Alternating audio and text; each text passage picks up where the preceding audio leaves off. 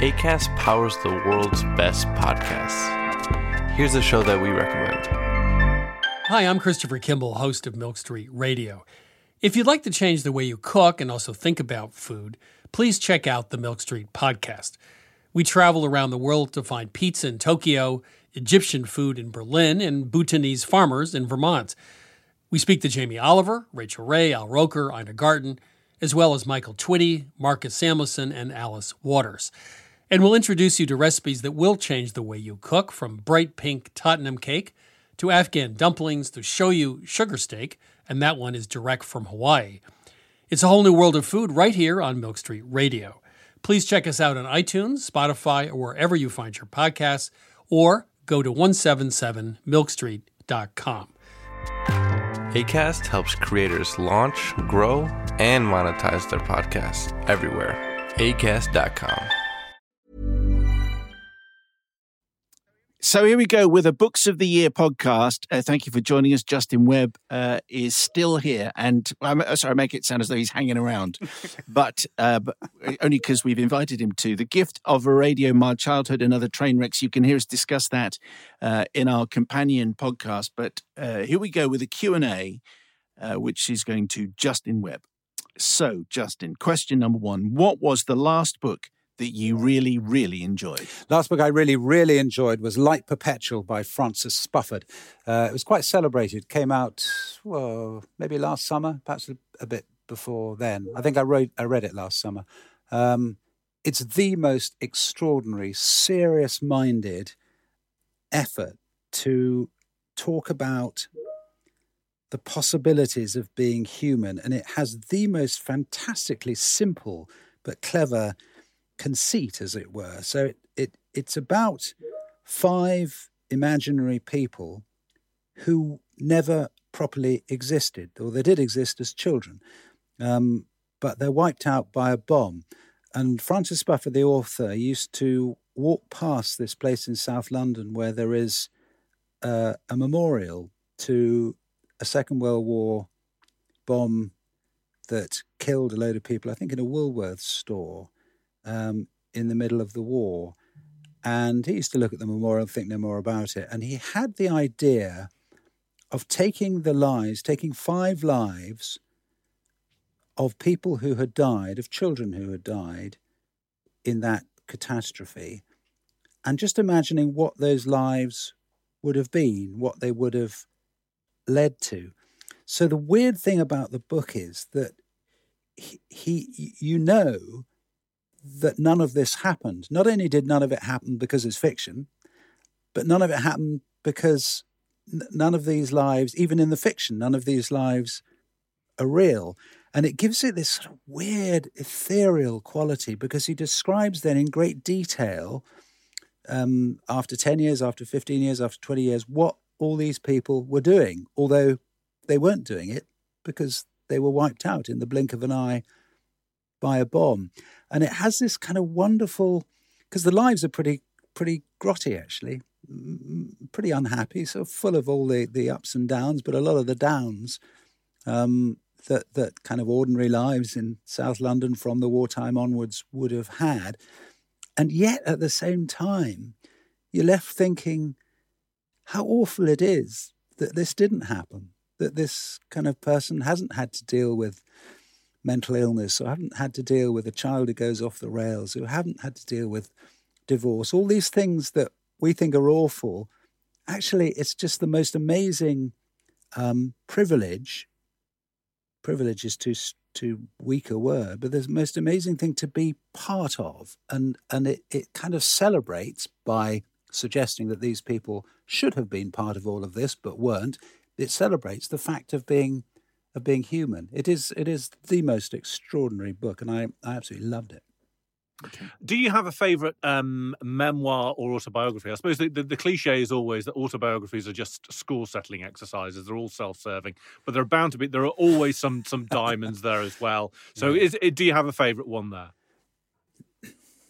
Yeah, I have, and it's a memoir of really no more than, well, the best part of half a year or so. It's by a guy called Timothy Krause, and it's called The Boys on the Bus, and it's a memoir of the 1972 presidential election campaign. So he's one of the correspondents who's sent to cover the campaign, and it's back in the days where it really was a kind of intense experience. They were all together for the whole thing, and this was they were also all men because women didn't cover political campaigns in those days. But it's the most kind of zany, entertaining, disturbing account of how politics, and this is why it's still relevant today, of how politics can be reported by people who are essentially part of a pack, and actually quite a feral pack. And I'm not necessarily pointing fingers at the lobby, but it is interesting just to see how politics was reported then, and to say, well, that was then, this is now, and there's so much that is different. But also at the same time to kind of see the ways in which it is similar. And it's funny. It's got a Hunter S. Thompson was a colleague of Timothy Krause's on Rolling Stone, which is the magazine he worked for, and sings its praises. And there's no higher praise than that, because a lot of it is also very funny. It's just really sharply written. So, I mean, it is a memoir. It's a memoir of a particular time of life, but not one of those memoirs that drags on and on, like a podcast into the late evening. Unedited and self-indulgent. just a reminder. Yeah. Yeah. J. Webb, Esquire. A bit of speculation for question 3. Whose as yet unwritten memoir would you like to read? Sue Gray, I suppose, has to be up there. If it's unwritten and unexpurgated, then it's going to be worth reading, isn't it? I tell you, actually, that the one that John Humphreys always used to say, that the one interview he regretted that he'd never been able to do was the Queen. And it would be interesting, wouldn't it? She's not going to be interviewed by John Humphreys. She rather cleverly saw that problem coming and saw it off.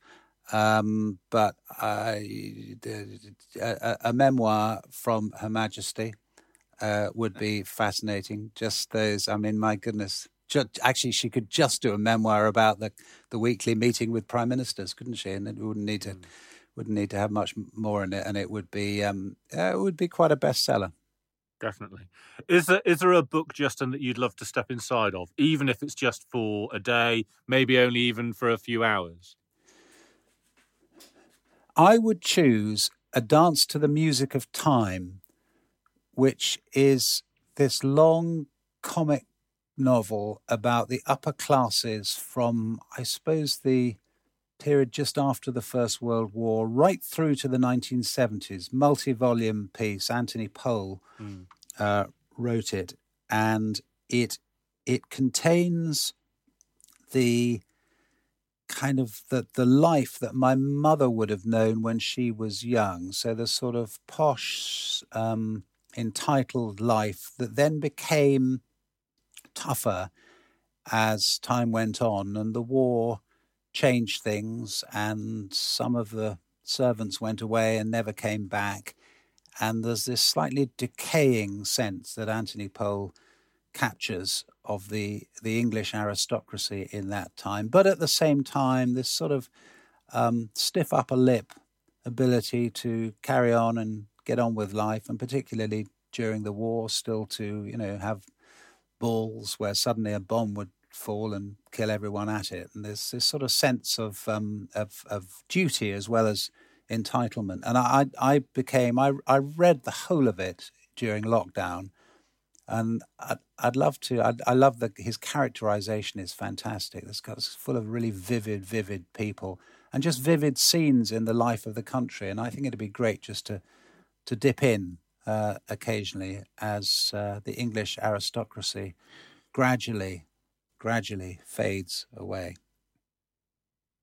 After they've had lunch at Twickenham, maybe. Next question. How many books do you read a month, Justin?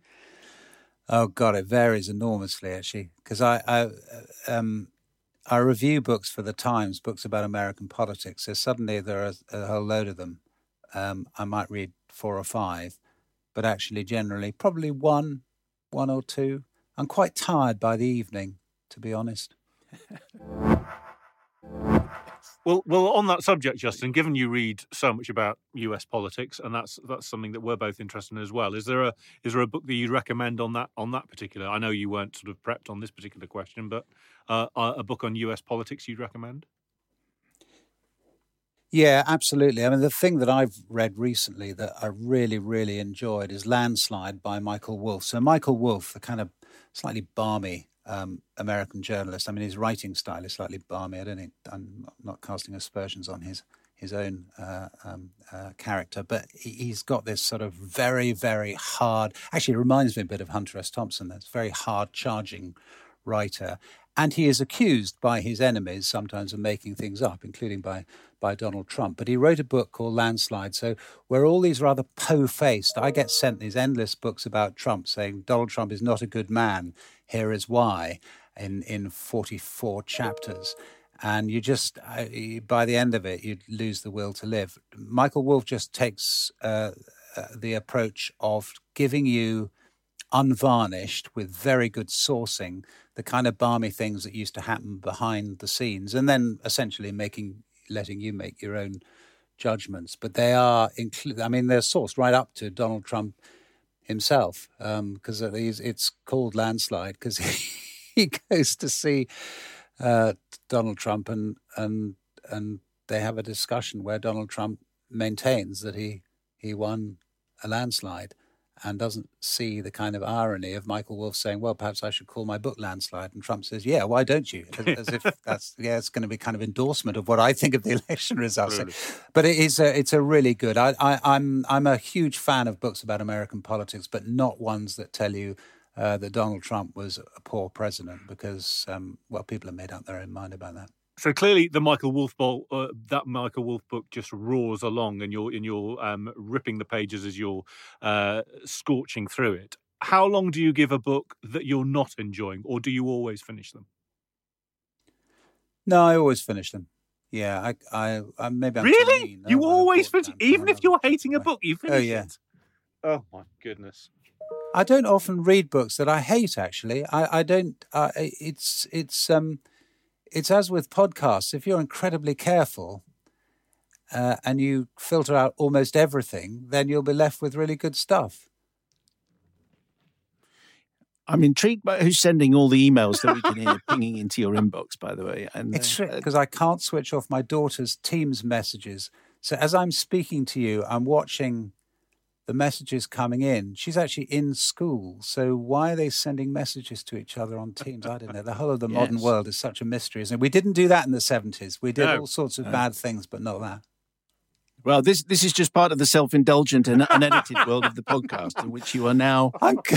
I've been trapped into it. I've actually been entrapped. Next question. Cut this out. Which book has... Cut it out. Which book has kept you up when you've had to be up early the next morning to go and do your Radio 4 shift? Is there anything? Or I imagine you're quite disciplined. You just go, no, I've got to stop. I'm pretty disciplined, actually. You can't do it any other way. I mean, again, we mentioned John Humphreys probably more than we should have done, but he told me years ago that the key to doing really early morning radio is not to be absolutely knackered, and nothing else really matters. You don't need to have read anything. You don't need to have read the brief. You need to vaguely remember the name of the person you're talking to, but actually you mustn't be tired, because the key is to listen to what people say and respond to it and ask questions off the back of it. And you can't do that if you're knackered. So no, I don't. Nothing much keeps me up at night, to be perfectly honest. Are there any books then, Justin, that stand out to you from your childhood? People who've read your book will know which way we're going here, but just expand for those who haven't. Yeah, I mean there are two books that really do make a difference to me. One of them was written. It's called The Knights of the Cardboard Castle, and it was written by the woman who later became very famous as the writer of The Wombles. But The Knights of the Cardboard Castle is this sort of very upper middle class, kind of slightly upmarket Enid Blyton kind of characters posh kids who go and make a castle out of a disused building, and there are various the village louts try to get it, and they get help from a salt of the earth guy who's the caretaker, and then they basically all go home for tea afterwards. And the reason I loved it is because it was a kind of normality. It spoke to me about how I had just this sense that life should be as a child, although I didn't have any of it. And I remember just absolutely becoming lost in its luscious, but actually, frankly, probably rather dull pages. And the other one is Stig of the Dump. I can't remember who wrote Stig of the Dump, but lots of people will remember Stig of the Dump who are roughly my age. But it was a fantastic book. Again, kind of quite a safe adventure story. I went for safe adventure stories. And also I was inveigled into going to boarding school. My mother, when she was persuading me to go, by Jennings, which again, this was Anthony Buckridge. Oh, yes. I mean, yes, did you do Jennings, yes, Simon? Jennings in Derbyshire. Derbyshire, Wizard Wheeze, yes.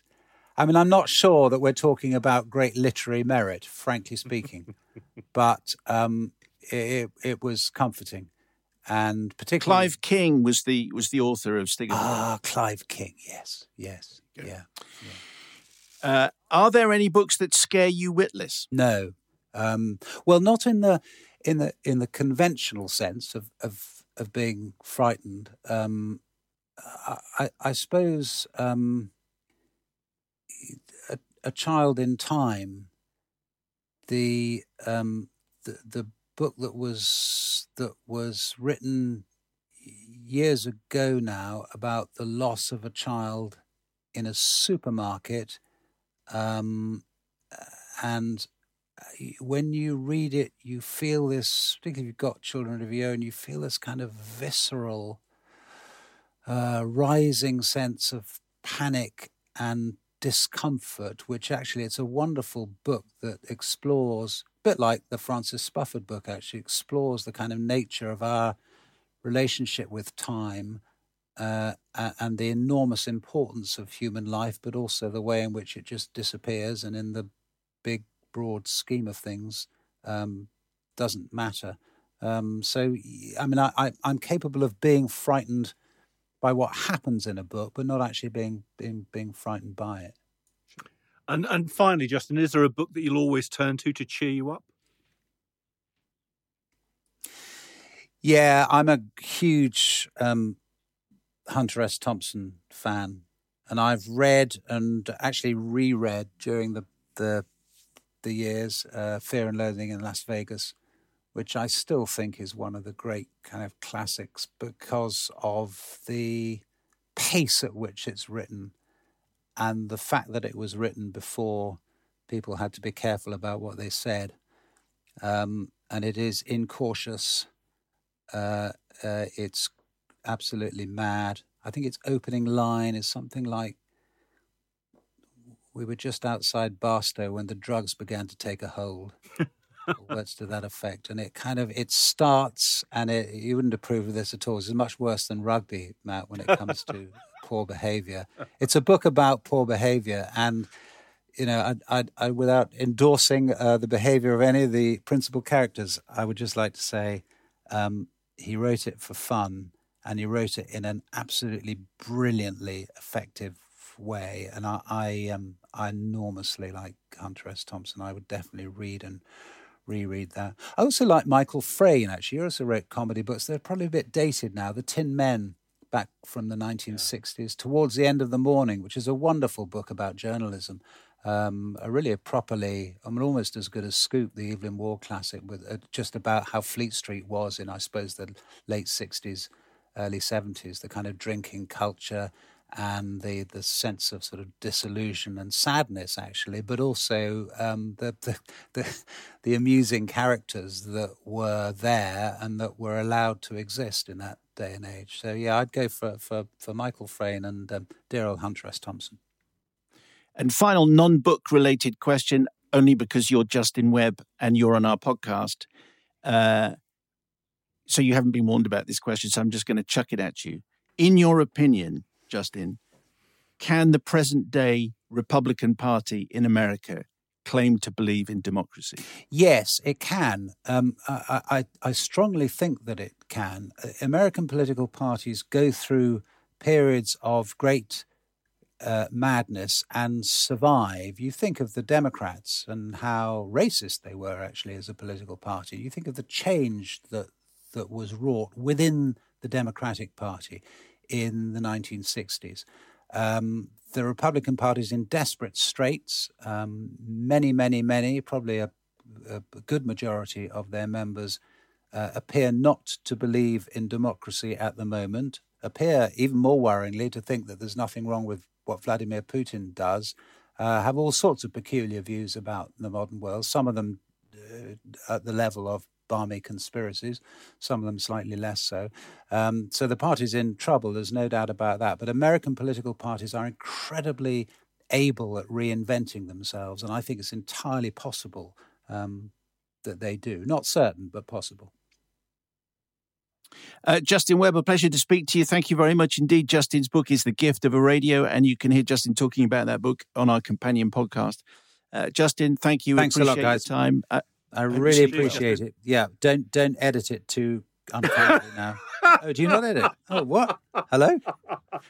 No. There's an editor. He just doesn't edit. That's the whole point. Justin, bye-bye. That. Thank you very much. Cheers. Cheers. Thank you. Acast powers the world's best podcasts. Here's a show that we recommend. Hi, I'm Christopher Kimball, host of Milk Street Radio. If you'd like to change the way you cook and also think about food, please check out the Milk Street podcast. We travel around the world to find pizza in Tokyo, Egyptian food in Berlin, and Bhutanese farmers in Vermont. We speak to Jamie Oliver, Rachel Ray, Al Roker, Ina Garten, as well as Michael Twitty, Marcus Samuelson, and Alice Waters. And we'll introduce you to recipes that will change the way you cook, from bright pink Tottenham cake to Afghan dumplings to shoyu sugar steak, and that one is direct from Hawaii. It's a whole new world of food right here on Milk Street Radio. Please check us out on iTunes, Spotify, or wherever you find your podcasts, or go to 177milkstreet.com. Acast helps creators launch, grow, and monetize their podcasts everywhere. Acast.com. Hi, my name is Kay Adams, and to be honest, I'm not so good with the ageing process, so I enlisted my old chum, the filter-free Cara McKenzie, to advise. Could you imagine being a porn star? The room would need to be really hot for me to strip off. To be honest, she's not much help, but she is rather amusing. And along with some great guests, Joe Brand, Andy Oliver, Anton Dubeck, Ruth Langsford, and Craig Revel-Horwood, darling, we are learning how to be 60. Listen wherever you get your podcasts.